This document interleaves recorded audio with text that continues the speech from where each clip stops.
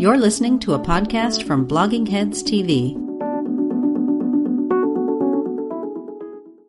Hi, welcome to Culturally Determined. I'm your host, Aryeh Cohen-Wade, and my guest today is Mellie Macker. Mellie, could you introduce yourself? Hey, I'm Mellie Macker. I'm on Twitter at Epona West. That's EPONAWEST. And I'm just a freelance writer, and I live in Wyoming. Thank you for coming on today. In my mind, you're the ghost wife, because that's right. Been your display name for a long time. So the origin of this conversation is, there's been a lot of talk in the past couple of weeks about cancel culture and whether it is, one of the great scourges of our time, or perhaps maybe doesn't even exist in the first place. So I put out and I'm kind of ambivalent about what I feel about this, and I asked on Twitter if anyone was interested in talking to me about it, who had more sure feelings about it, and you volunteered. So thanks for volunteering for this conversation. And sure.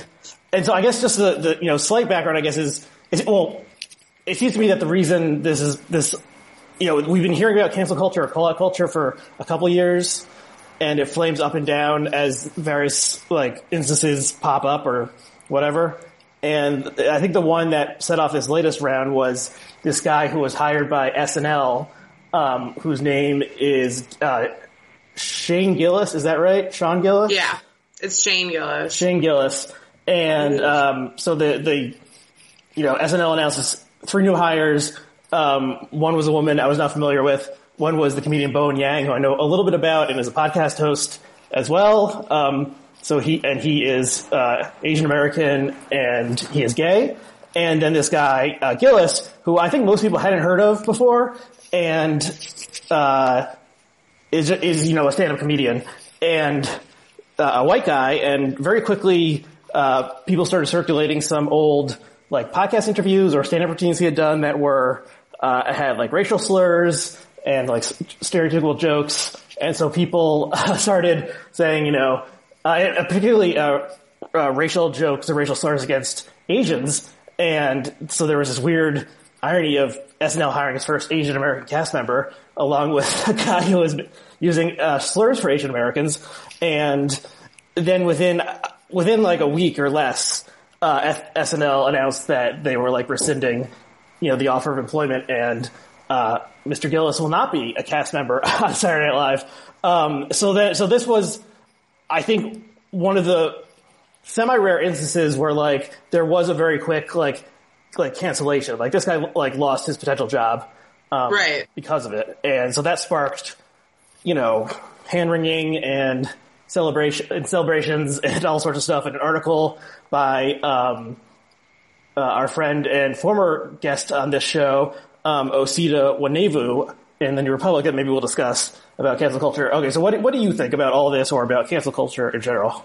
Well, one of the reasons that I was so quick to be I would totally love to come on your podcast and talk about cancel culture is because, last Monday, I was in an airport and I saw a tweet and I quote tweeted it with something, and I was angry about this tweet.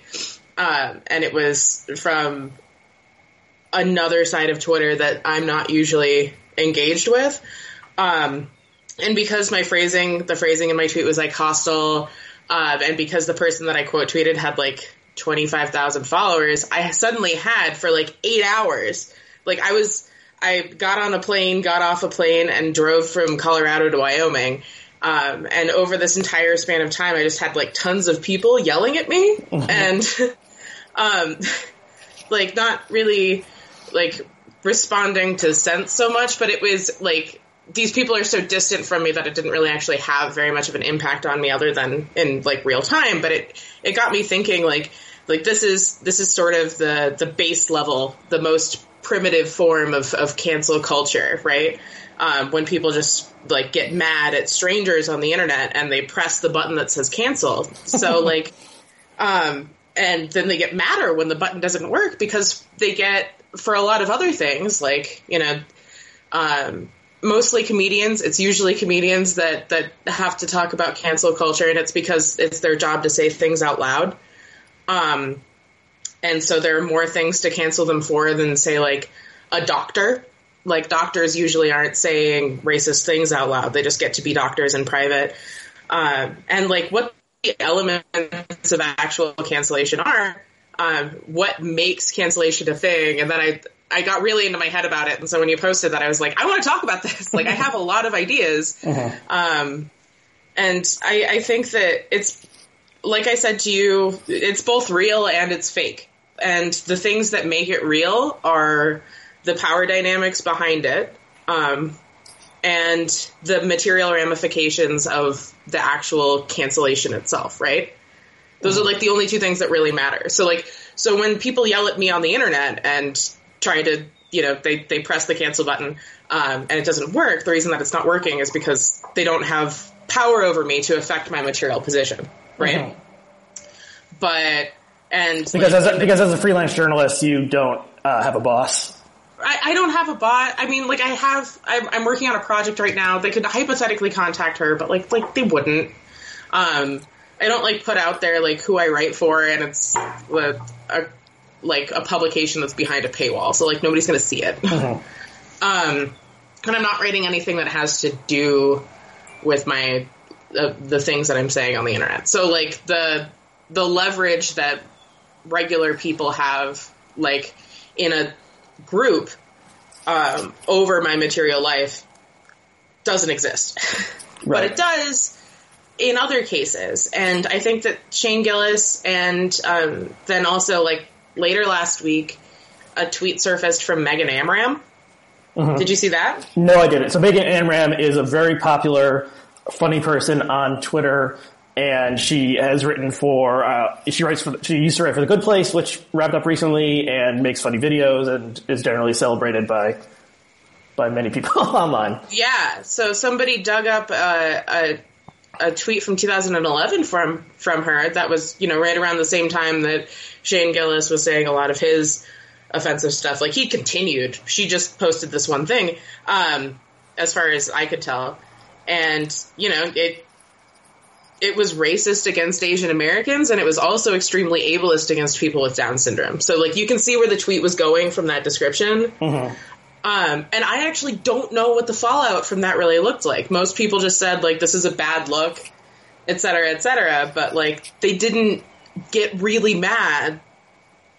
From what I could tell, there wasn't the sort of backlash from people finding this tweet that there was for this dude who got hired on SNL. And I think that, like, that's interesting to me because they're very similar people with similar jobs where, like, they both do comedy. They both, you know, like, are higher up writing for NBC specifically. Like, right. You know, and yeah, I think I could come up with a couple differences between them, if you want to go off onto that tangent.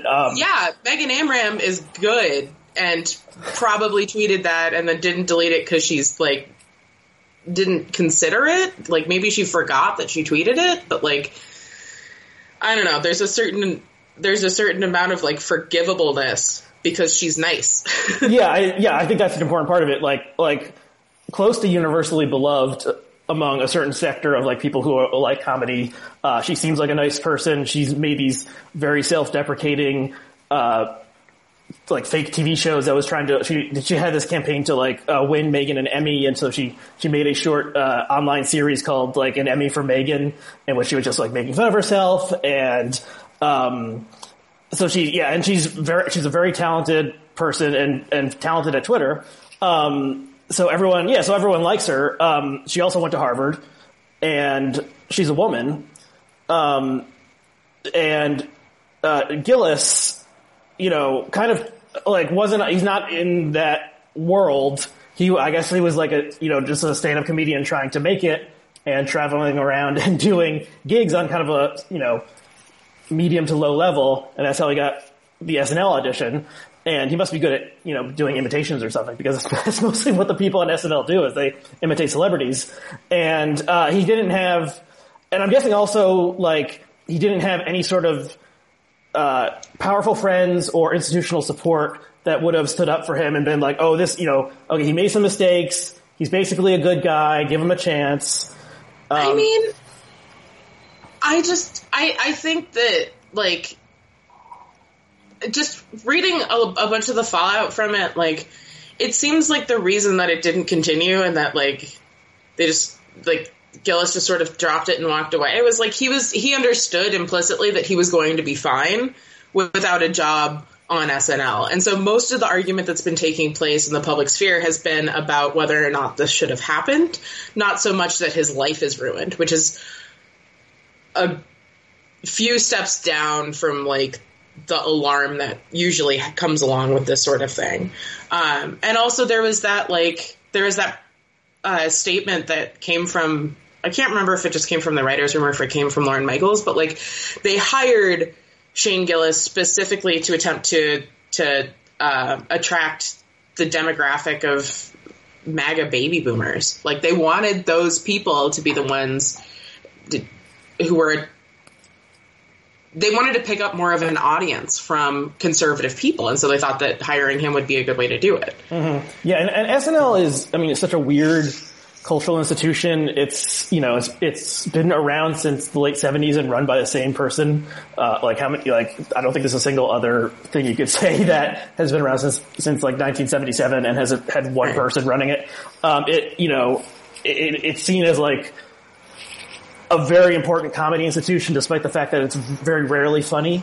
But it also, it's bad. it launches the careers of, you know, dozens of very talented, successful people. Bill Hader won an Emmy last night.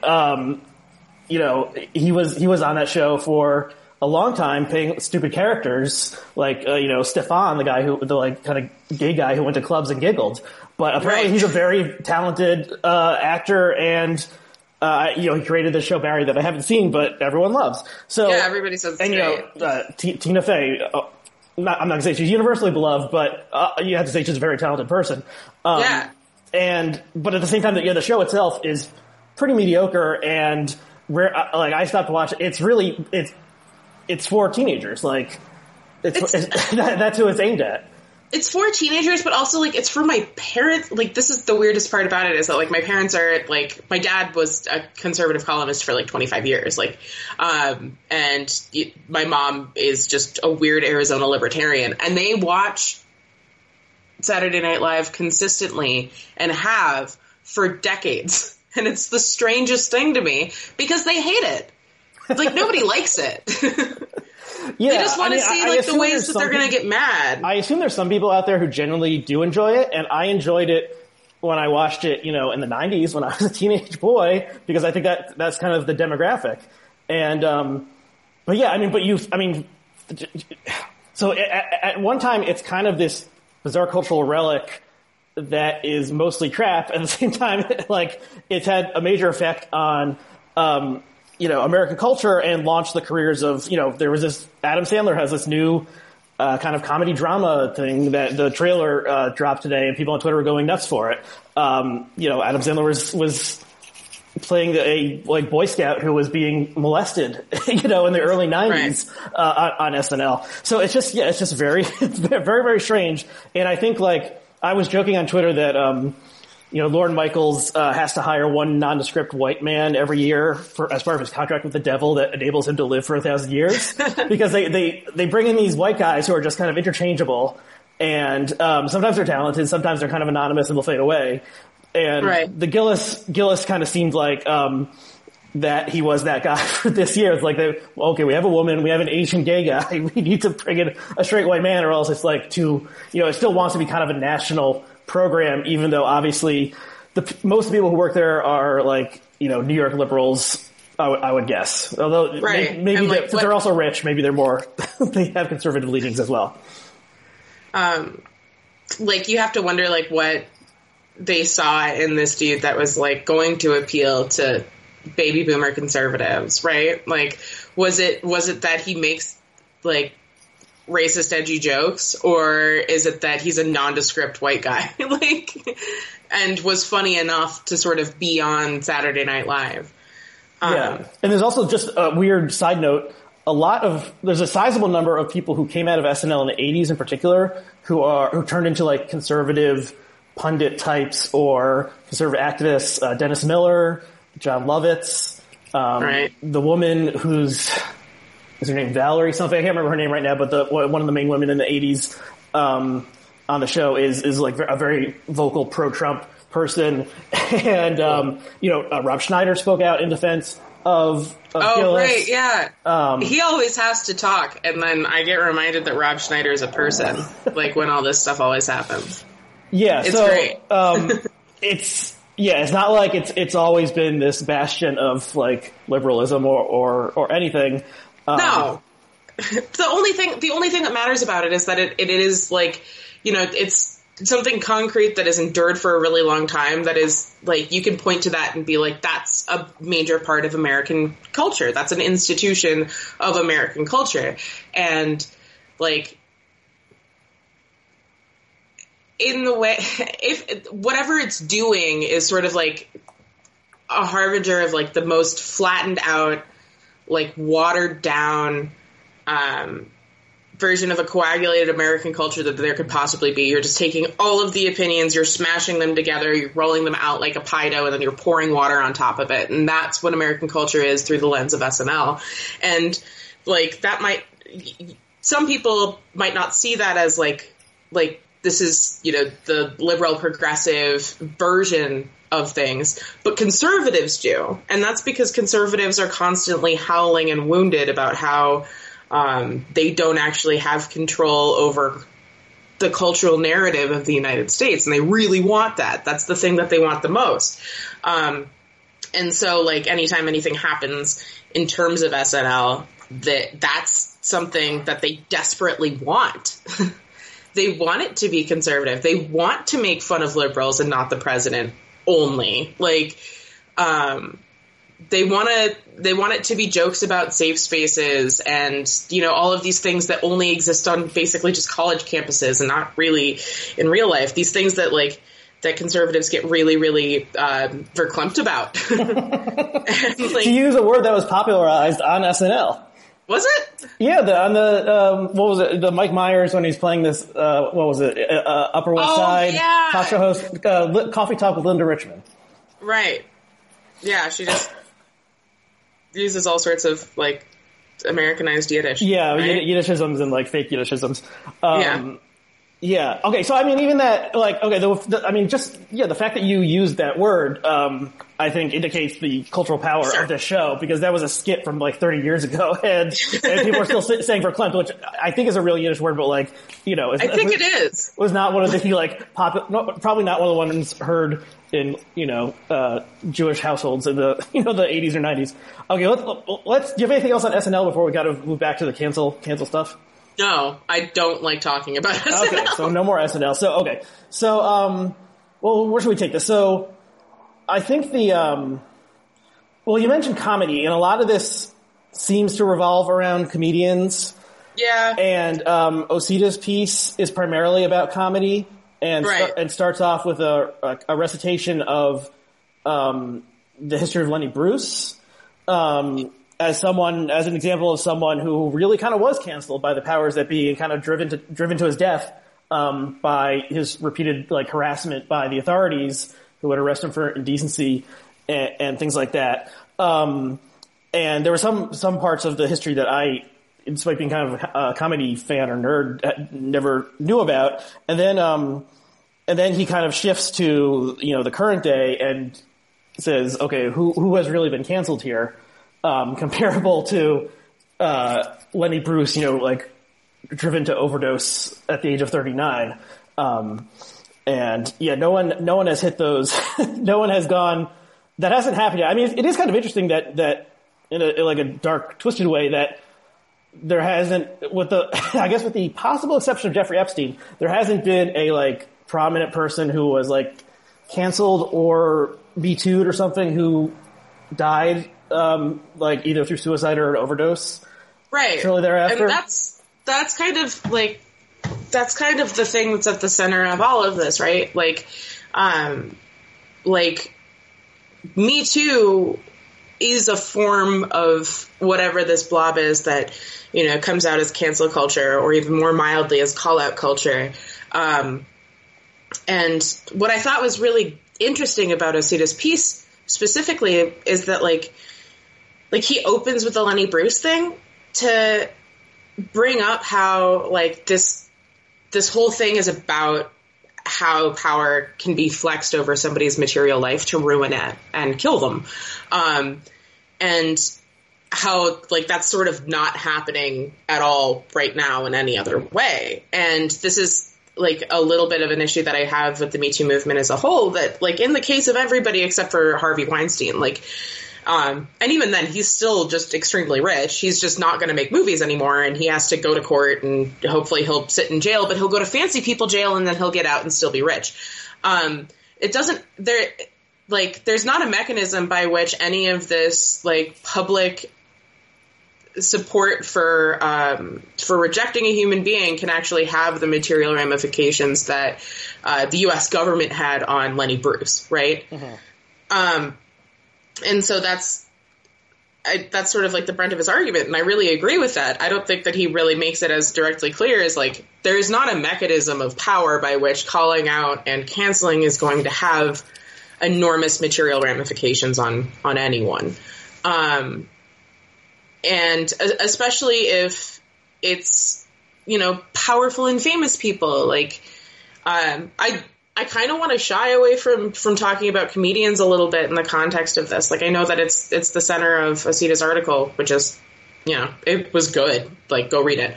But, like, you know, there are other realms in which this happens, like, specifically in terms of Me Too. And also, like, when you talk about, like, cancellation in terms of comedians get mad. And there's, like, this whole separate sub-level of actually within, like, comedy culture that they understand what their work environment's like. They have a better grasp on, like, what the reality of these events actually are for comedians. And so, like, they talk it out and have been arguing for forever about it, it feels like, at this point.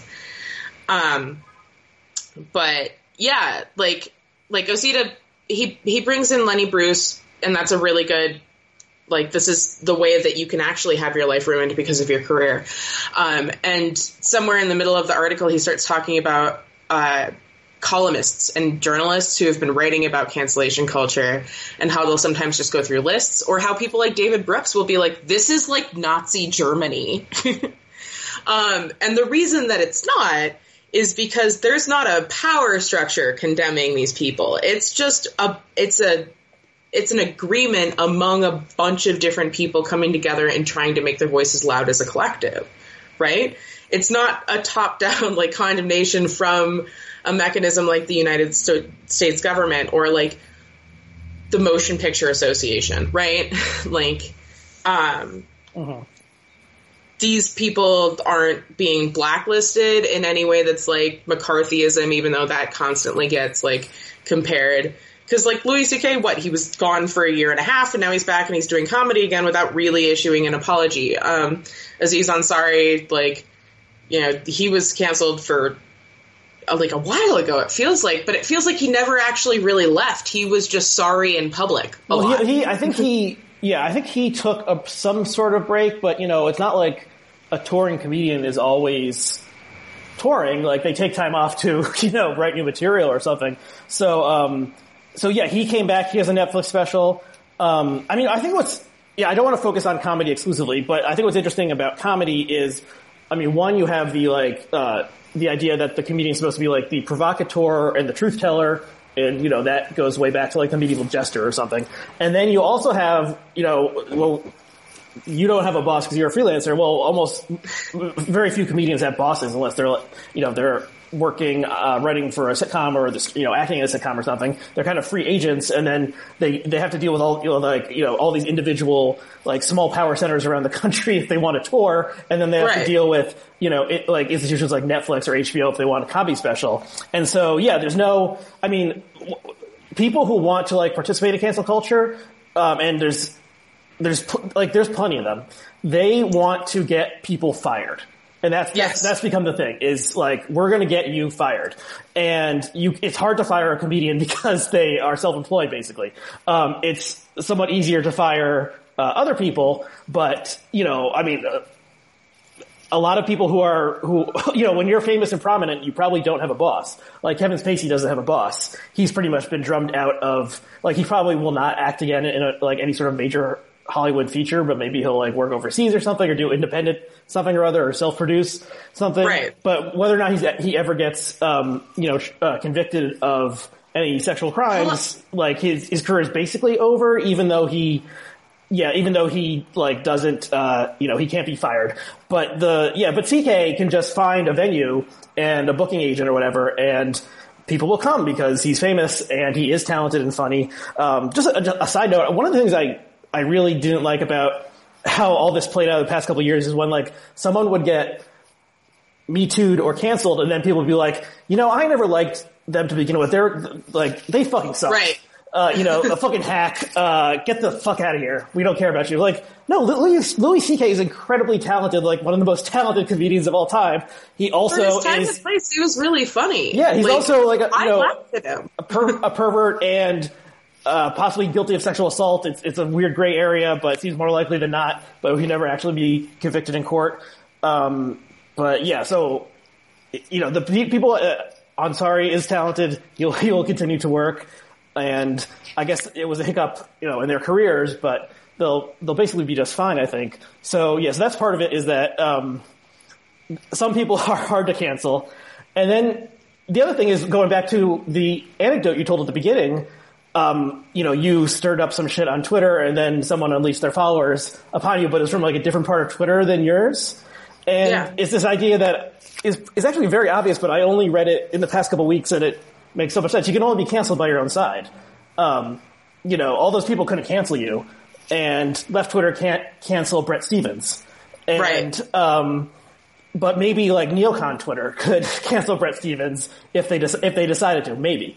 I don't think that neocon Twitter has any interest in like performing canceling. I mean, like they do in their own right. And this is very interesting, but like, that like the language that we're using it's specific to a certain subsect of society, right? Like how much of this actually exists in other places.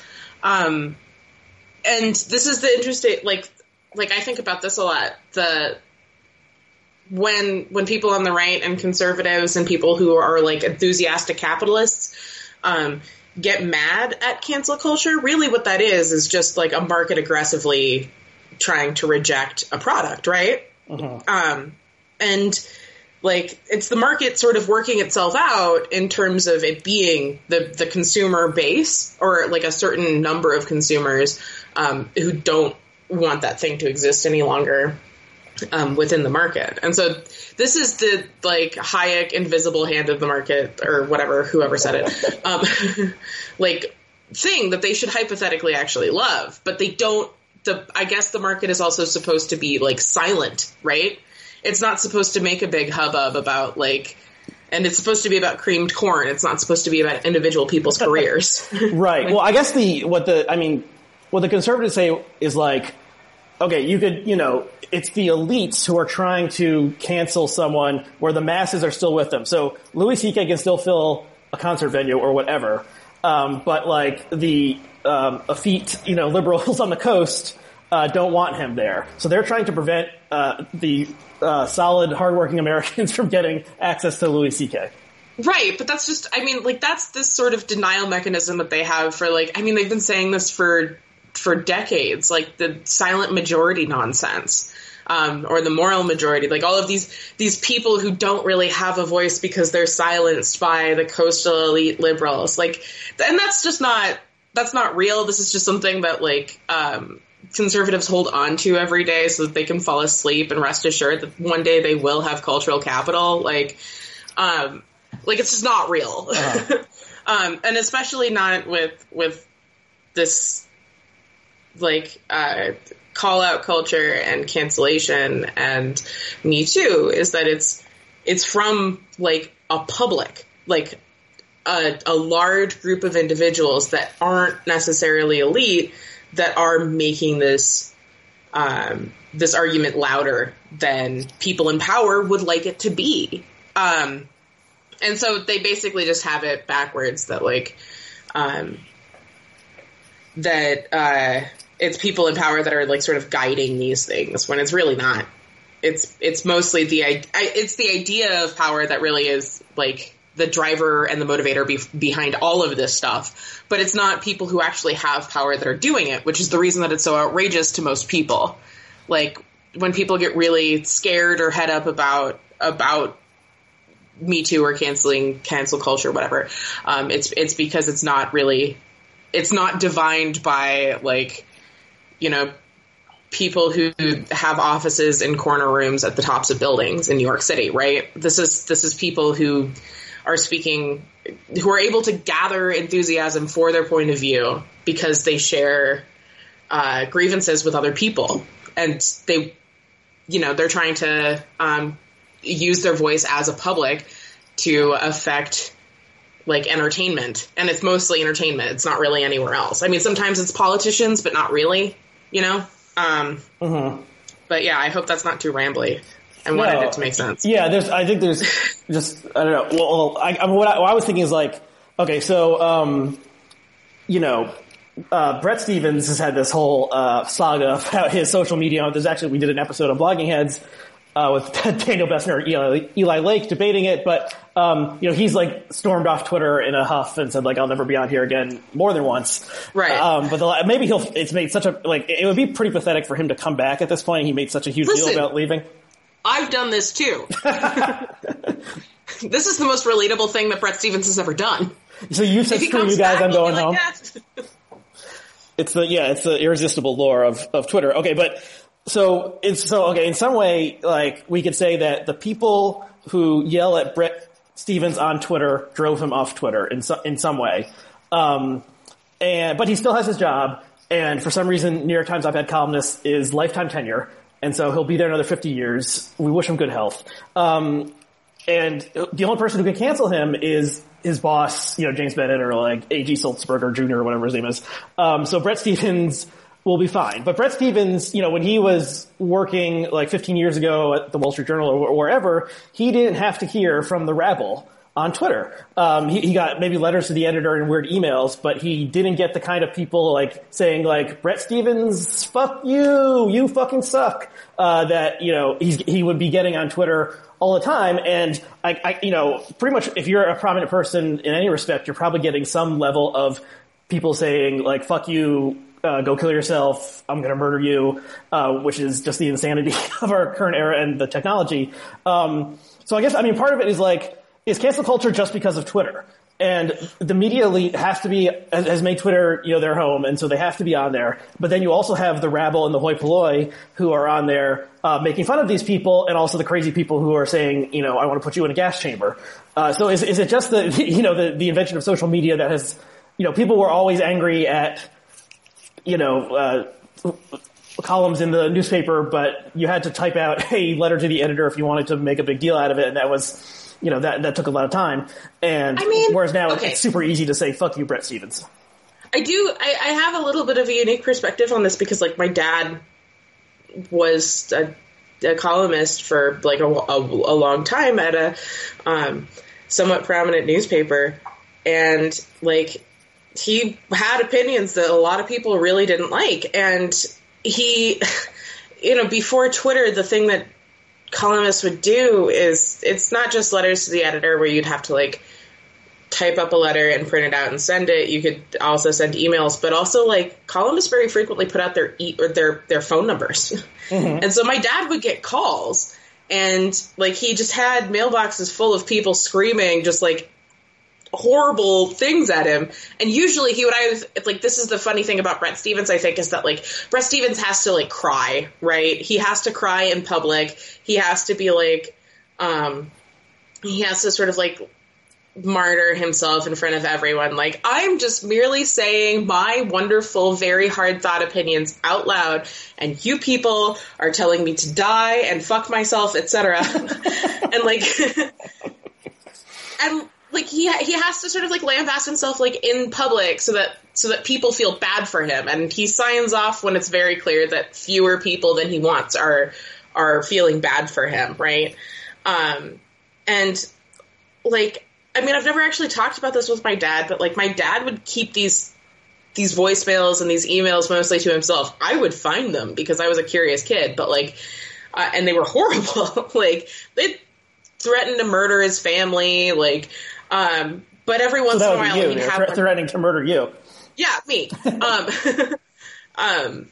Stuff like that. But he would keep it to himself, and sometimes he would engage with these people. Like, he'd write them letters back being like, well, here's why you're wrong, and here's why you're wrong, and here's why you're wrong. And that was his favorite part about it. Okay.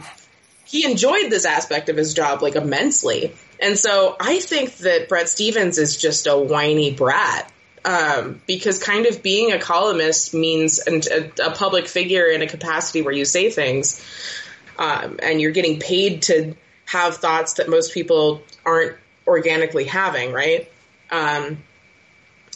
You're in a state of sort of perpetual cancellation from a certain demographic of people, and it's part of your job. At least I think that this might be what my dad would say, but it's certainly what I think. If you have this job, it's part of your job to deal with it. Mm-hmm.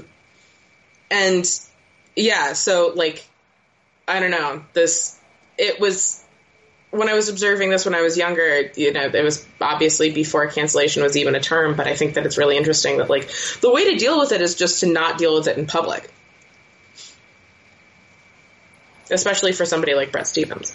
Yeah, and certainly, you know, him sending the email to the guy and CCing the provost or whatever. It's a very stupid move for Mr. Stephens. And then he wrote another column being like, poor me, I was compared to a bug. Yeah, and that column was a misstep as well. And yeah, he was like, I mean, what he was essentially saying was like, you are doing a Holocaust to me. Like, almost literally, right. That's what he was saying, which is pretty insane. We're just talking about people like yelling and calling names on Twitter, which is, you know, a lot of what happens on Twitter. But that's like David Brooks also does this. Like people love claiming that there are holocausts happening to them all the time, especially if they're in positions of power where like they're not going to see any real monetary or like social ramifications to their position. Yeah, I think, you know, I don't know, I've been thinking for a long time that like, something changed at some point in American history. I feel like where, it used to be like you wanted to be like the victor and now you like want to be the victim. And, you know, Donald Trump often says people are being very unfair to me.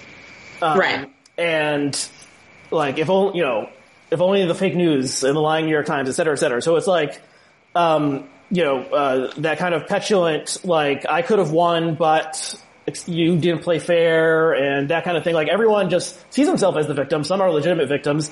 Bret Stephens, op-ed columnist for life for the New York Times, not a victim.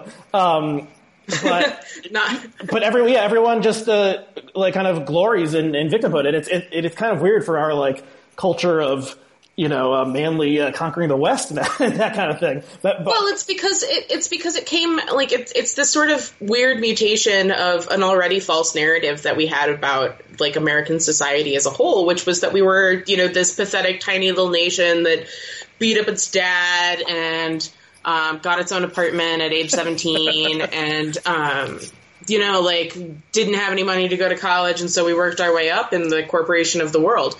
And, like, the idea that America has always been this underdog, right? This, like, small, it's David and Goliath, us against literally anyone, including we had, like, you know, something like that underdog narrative in Vietnam. Like, it was clearly false in Korea, so, like, nobody ever even talked about Korea, and we still don't. And then, like, World War II, we were the underdog against the giant machine of the Nazis, right? And also, like, the Cold War, like, the USSR was this incredible machine, the likes of which no one had ever seen before. And, you know, what was poor little capitalism supposed to do in this quiet war of ideology? And so this idea that, like, that it's something that individuals are able to very easily adopt, and you see this with, like, bootstraps.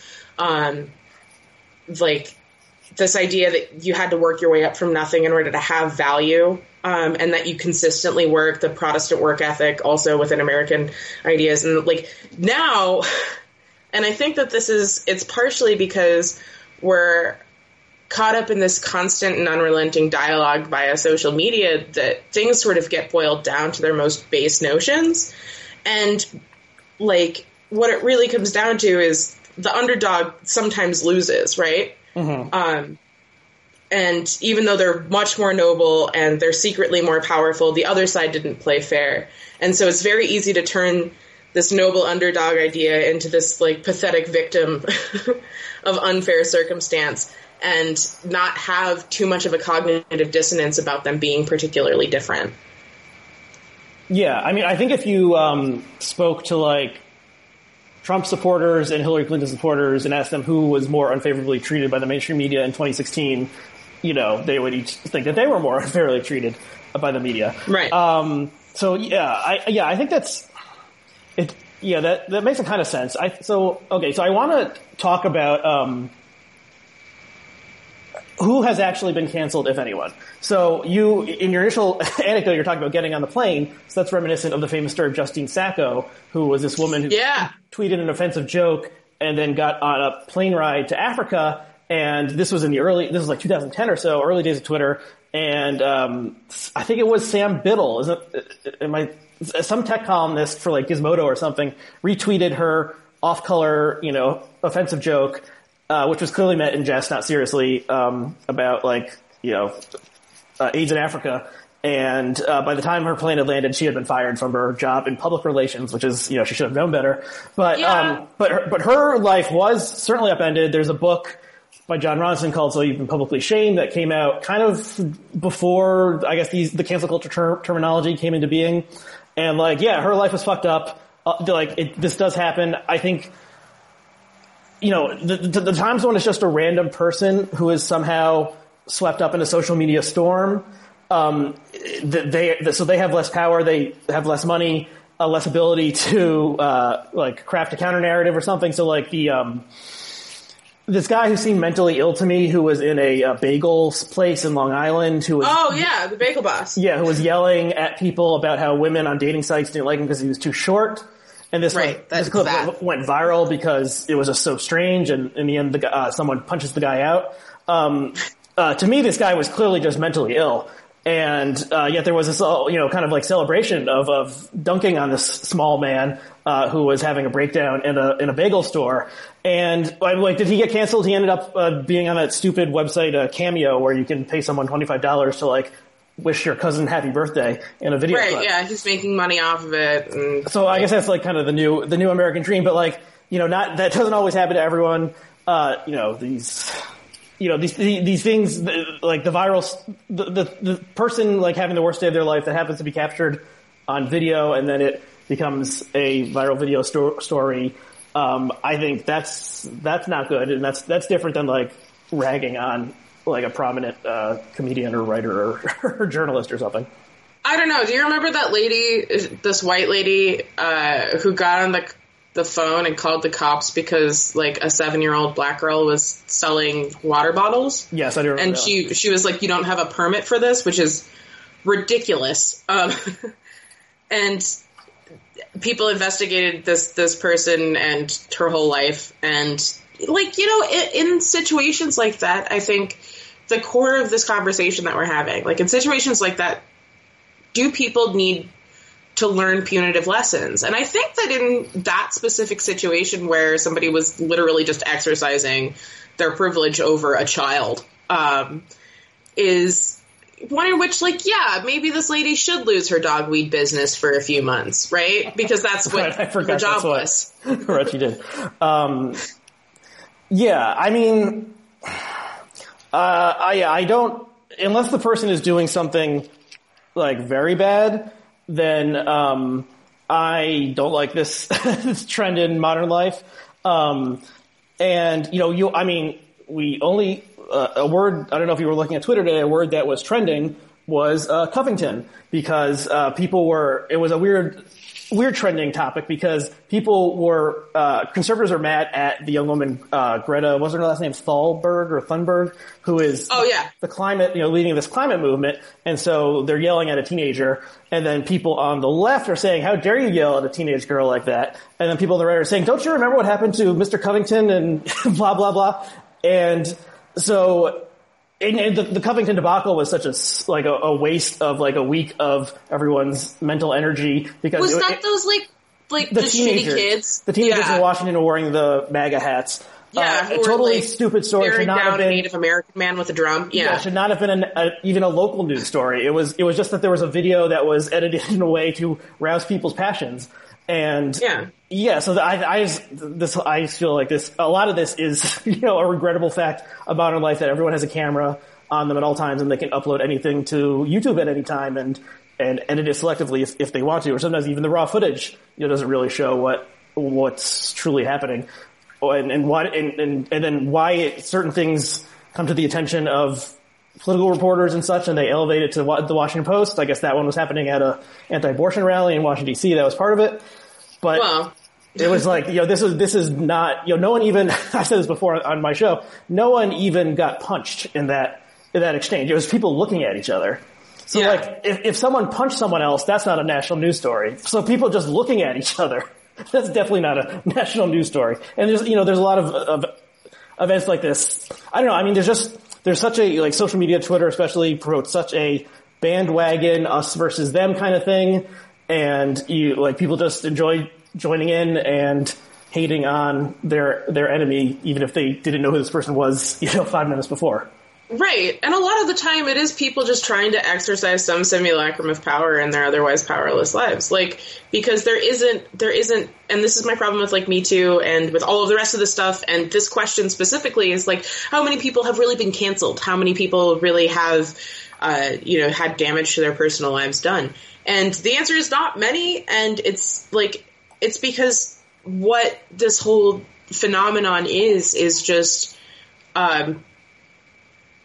groups of people with very limited power coming together and trying to exercise some of it, in situations where they want to see more justice actually being done.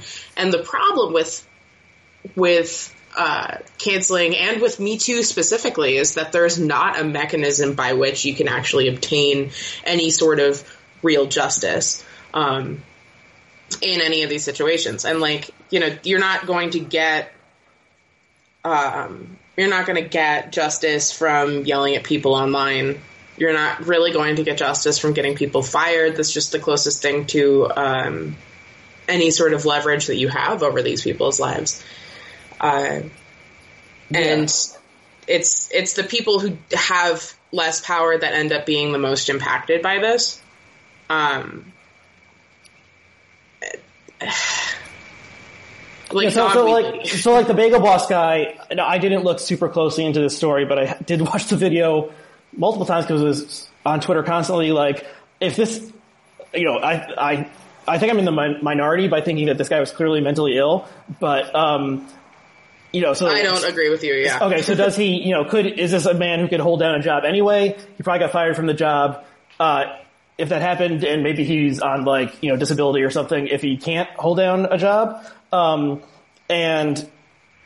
the only lever is the capitalist lever of kicking him out of the system. And it's kind of funny if you think the ideal world that a lot of the Twitter leftists envisioned, it wouldn't matter if you get fired from your job because you would you would maintain healthcare and you would probably be given some kind of monetary stipend or job training to move to some other collectively owned enterprise. So what's the punishment for Bagel Boss guy and all these other minor malefactors? Well, I mean, that is that's a broader question because then you get into the idea of what actually in a leftist society would crime actually look like. What's the gradient between personal offense and crime? And then also what any sort of punitive system would actually look like, because this sort of thing where it's like, you know, expressing dissident opinions or something like that, or also just being a racist, like, which like does deserve something corrective happening to it. Like, and that is all sort of included in this larger idea of like what a leftist justice system would actually look like. Okay, yeah, so that's probably too big of a topic to shoehorn in here. So I'm not doing it. Let's move away from that one. Did you? Okay, well, let me run this one by you, and then maybe one more topic after that. So in a previous episode of the show with Phoebe Maltz-Bovey, I put forward my personal theory that there's no cancellation but self-cancellation, which I think maybe aligns with what you're thinking. Like, you know, so there's these stories about, young adult novelists who had their manuscripts questioned by like people who thought they were offensive, and then the authors themselves withdrew from publication of their books. This is mentioned in Osita's article, and actually Kat Rosenfield, who wrote about this, was saying on Twitter that her writing had been mischaracterized. So let's note that. But the people who don't withdraw their novels, like let's say there's like a conservative young adult novelist, and he includes something that's a little offensive, and then a storm is kicked up, but he doesn't care about pissing off, the people from racial minorities who might possibly be offended. So he goes ahead with publication, and then he makes money. Meanwhile, the person who like inadvertently perhaps included some racial stereotypes in their young adult novel, they withdraw it, and so they lose out on publicity and making money and so forth. So in most cases, like, if people just keep their heads down, they kind of like ride it out, like Ansari and CK seem to have been able to do. Yeah. And in other cases, like, if you don't resign or, withdraw, say we're not going to release our movie anymore or something along those lines, like the attention just moves on to some other thing because it's always a new outrage, and usually you'll just be fine. So that would be my general advice for anyone who is in the targets of being canceled, is just, stay strong and you'll probably be fine. Right. And I mean, like, it's not to say that some instances of cancellation aren't justified. It's just like, if you're an intelligent human being, you don't engage with this, right? The idea is to, like, mostly the thing that people want to achieve is just to never hear about you again. When people on the internet were yelling at me, I locked while I was on an airplane because I was like, it's going to be an hour and 20 minutes. People are going to be real mad at me. So I locked up for a minute, and people were sharing a screenshot of my page being locked and sending it to the person who I had just harmed. And we're like, well, look, I hope this makes you feel better. Look, she's no longer a public account. Like, which was, that's the thing that they wanted. They wanted me to go away. And so when I came back, it just got worse. The idea is, like, basically if you just ride it out for long enough, people are going to forget and not care about you. Yeah. And that's sort of the problem with, like, every time a comedian gets called out for this, or anytime somebody who's, like, online gets called out for things, they have to engage with it because, a lot of their personality is just saying things out loud. Mm-hmm. But if you just log off for a little bit, you can come back later. It's fine. Yeah, that makes sense to me. And, I think, there's this whole thing, I don't know if it happens on right Twitter, definitely happens on left Twitter. You're trolling someone, they block you, you post the screenshots, you've won. Like, you got right to them, you forced them to do something and, like, admit that they couldn't stand your trolling anymore. So right. When you locked your account, there were probably some people who were like, we did it, like, she can't, spout her nonsense all over the internet anymore. And then you unlock 4 hours later. Yeah, maybe someone else has had a meltdown in a bagel shop in Long Island, and... Yeah, I mean, it didn't actually happen that way. They continued to, like, they really they wanted the cancel button to work better. And so they were, like, calling the Genius Bar, trying to troubleshoot it. Like, just, honestly, like, I ended up having people in my mentions for just hours. It was very odd. I blocked a whole lot of people. And then it was sort of like at the end when I thought everything was over, that Ragnarok lobster guy showed up. Oh, man. Yeah, he started yelling at me too, and I was like, okay, so this means that it's over, right? Like, this guy, they're clearly no longer sending their best. Wait, so were these like pro like Clinton people or something who were going after you? Yeah, it was like liberal Twitter. Basically, like what happened was this lady who has been extremely racist in the past, but she's, you know, she says that she's getting a PhD in history of law or something. She did a post about how Bernie Sanders' tweet that Brett Kavanaugh should never be a judge wasn't enough. That he needed to mention Brett Kavanaugh's victims in his initial tweet and not later in the thread. That he was, you know, women don't matter or whatever. And as you know, I also that went through a sexual assault that was pretty similar to Christine Blasey Ford. And at the time that this whole hearing was happening, I was working at Planned Parenthood. And so I had to engage with this whole thing directly, this national conversation that we were having, like as part of my job. And so like, it's kind of a sensitive subject for me. And what it seemed that this person was doing to me was that they were utilizing the sexual assault of other people as leverage to condemn somebody else. And for me, personally, I don't think that other people's sexual assault exists so that other people can identify with it. But that's clearly like what this person was doing, like centering themselves in this conversation in order to gain political points against Bernie Sanders. And so I called that out, and they all got mad at me because this person speaks up against sexual assault. That's the thing that they yelled at me a lot. And did this person like direct her followers to you, or just like retweet, or how did they put you on blast? There was a lot of like, this person used terrible language against me, a sexual assault survivor. And then in my mentions, I got a couple of like 20,000 follower accounts being like, your tweet is abuse. And I was like, that's really not true. That's not what that means. Please stop using like this type of language against me. But they wanted to tell me that I was, you know, gaslighting them. I was a harasser. I was an abuser.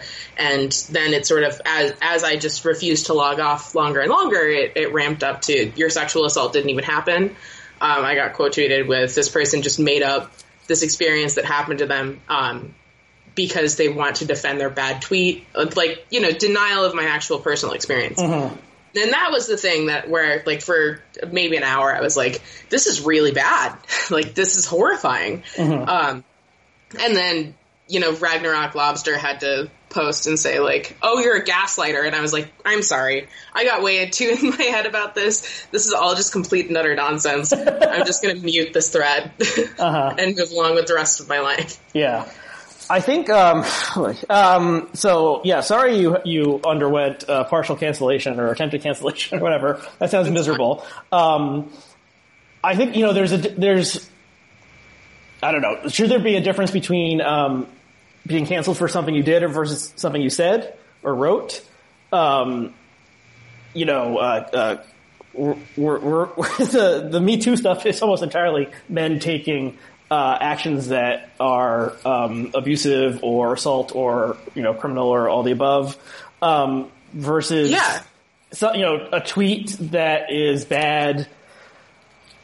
You know, what is the I guess there's this kind of idea in some parts of like the social justice left that you know, like words can be violence and stuff. That seems dubious to me. But, you know, how much do you care about just what some person said, especially when it's just a random person out there on the internet? You know, we're not thinking about Donald Trump and all the crazy things he says every day. It's just like someone said something, like, does this matter? You know, that's where I usually think no. It doesn't really, you know, just let them go on with their stupidity. Like, we don't need to call them out and make their afternoon miserable or something. But maybe, I mean, it's fun for people who do it. It's fun. Like, that's part of the motivation behind it, is that, like, it's really, really fun to fancy yourself being in a correct position over somebody else, right? It's entertainment. Yeah, I mean, like, you know, moral righteousness and like zeal and feeling like you're fighting for the like cause of goodness in the universe feels right. Good. Yeah. Well, did you maybe this we're almost at an hour, so maybe this is the last thing. Did you see the Michelle Goldberg column from last week? Roy Cohn is how we got Trump. No. Well, the link will be below. So Michelle Goldberg, also at the New York Times op-ed page, the only op-ed page that matters, seemingly. And so she wrote a piece about Roy Cohn because there's a documentary about Cohn that just came out. And, you know, Cohn was, worked with McCarthy, to go after supposed communists. And then, he eventually was a private lawyer in New York and, was kind of a counselor to, Donald Trump in the 80s, but was leading a double life as a gay man, and he died of AIDS, but never admitted that he was gay or that he had AIDS. But Goldberg writes about how, you know, Cohen or Cohen, I'm not exactly sure. My last name is Cohen, so we'll say Cohen. He was basically an evil person his entire life, but he was kind of somewhere between like tolerated and celebrated by the elite in New York City after he, you know, left government, because he was this kind of like bad dude who would like, you know, say outrageous things and was connected to the mob. Like, you know, he was kind of a mob lawyer, and you know, he had this like past where he had done shady tricks and kind of things. And so he was like, you know, Andy Warhol had him at his parties, and people like, you know, kind of celebrated him as this curiosity who would hang around, and you know, they tolerated his evil essentially. And she says, you know, where was the, you know, maybe we need some cancel culture to replace this culture of, you know, thinking that like if you're bad, that means you're cool, and we should accept you, instead of like, oh, you did a lot of bad shit in your past, like, you know, I don't want to invite you to my dinner party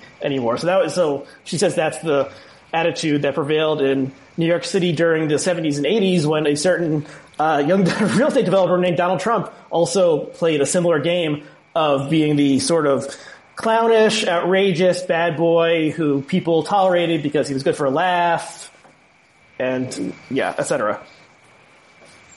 Well,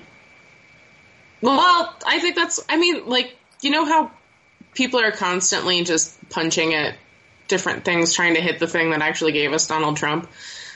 This kind of sounds like another one of those things. Mm-hmm. When like really like cancel culture isn't going to solve the idea that we reward vile people for their vile behavior. The reason that they get rewarded is, I mean, it's not so much while the reward is often like it manifests itself socially, it's mostly monetary.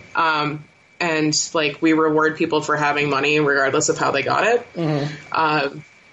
And so like cancel culture is not going to get rid of people in powerful situations unless you overhaul the system that rewards that to begin with, right?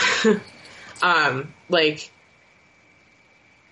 there's not, unless you actually are able to actually confront power, then there's no way that you're going to stop rewarding these bad people for having success for doing bad things. Like I can't remember, there was an article like last week and I can't remember what it was. I wish I could. But it was basically about the idea that even though, the average American is told throughout their life that if they work hard, they can achieve like whatever, like we're just given Protestant work ethic constantly. Mm-hmm. We've watched like Jerry Falwell types and also like Amway and pyramid schemes and all of these things that are short, quick ways to get money, ending up creating like gigantic networks of billionaires that extract money from the most poor people in the country. And then you get like Eric Prince's and Betsy DeVos's out of that sort of system and Jerry Falwell Jr.'s. And the reality is that even though we're told out loud that, you know, being ethical and moral and working very hard is the thing that's going to get us success, the thing that the thing that is demonstrated to us that will make you successful is being a scam artist. Mm-hmm. And not actually caring about other people. but pretending to in such a way where, like, you become successful through that. So yeah, like, we got Trump because we reward scamming people. And, you know, I don't think that canceling Ray Cohn or canceling the things that make these people rich and famous is going to actually have the result that we want. It's going to require something bigger and a social change with greater magnitude. If we actually want to do that, which choose to say that we would as a society, you know? Yeah, and there's definitely, you know, there's, as been noted, there's like an increased cultural appetite for stories about scammers over the past couple of years. Our president is a scammer. Right. And, you know, we love this. Yeah, well, there's something, I mean, there's, like, there were two documentaries about the Fire Festival, and I watched both of them. Like, there's something delicious in a scam, and then there's something delicious in the scam being, you know, falling apart. And I guess you know what the article... The successful scams you, I guess, often don't hear about because they ride off into the sunset or something. Yeah. I remembered what it was. I listened to Gia Tolentino's audiobook, Trick Mirror, that just came out. Personally, I think it's great. I have a copy of the book. Yeah, and that's what I was thinking of, is I listened to it last week, and she hasn't, because she was in the Fire Festival documentary. Right. Yeah. Yeah, and I mean, just, you know, I can think of right off the top of my head, 3 different podcasts about scams or multi-level marketing that I've listened to in the past year. I don't know if it's an American thing or just a human thing. Something about, like, the tricksters or something we're attracted to. I think that's all the things I wanted to talk about. Do you have anything else you want to mention before we close out? Not really. I am on a podcast, another one. Okay. It's about the Brian Jakes books for children, Redwall. And it's called the Redwall Pod. And if anybody wants to listen to it, I've got cool recipes. Is that it's like mice? Yeah, it's about little animals that live in an abbey, and they're constantly, like, fighting against the evils of the world that usually manifest as rats and weasels. And so we just talk about those books because the panel has, like, a lot of memories growing up and reading them. Okay. And I think the food is cool, so... I think I did not read that as a kid, but was vaguely aware of it. But we'll include the link to that. And what's the name of that one again? It's called the Red Wall. The Red Wall. The Red Wall, okay. Yeah. And as you said, you're on Twitter as Epona West. Yeah, I'm the ghost wife. And you are the ghost wife. I am on Twitter as Aryeh Cohen-Wade. ARYHCW is the handle. So thank you so much for coming on and talking cancel culture. I'm glad you did not actually get canceled, at least before you were able to make this appearance. That's right. Hopefully the people in the comments will not cancel us either. Okay. Yeah, so. I didn't say, listen, I'm not canceling anybody, and I'm not canceling anybody. I'm in a constant state of non-cancellation. Like, I'm Schrodinger's cancel right now. Yeah. I didn't open the box, man. Don't yell at me. A superposition. Yeah, that's interesting. It's like we're all somewhere in between, and then eventually you find out, and you're like, oh man, canceled all along. Okay, so thank you, Mellie. Thank you to our viewers and listeners, and we'll see you again next time. All right, bye. Before you go, a quick message from the suits at Blogging Heads TV. Blogging Heads will always be free for you to watch and listen to, and we don't even go the NPR route of guilting you into donating during Pledge Week. But we do have a small request. If you enjoy Blogging Heads programming, rate and review us on iTunes. The iTunes algorithm weighs positive reviews heavily, so taking a few minutes to rate and review us will help more people find out about our shows. Also, of course, we encourage you to subscribe to our Twitter and Facebook feeds. Thank you.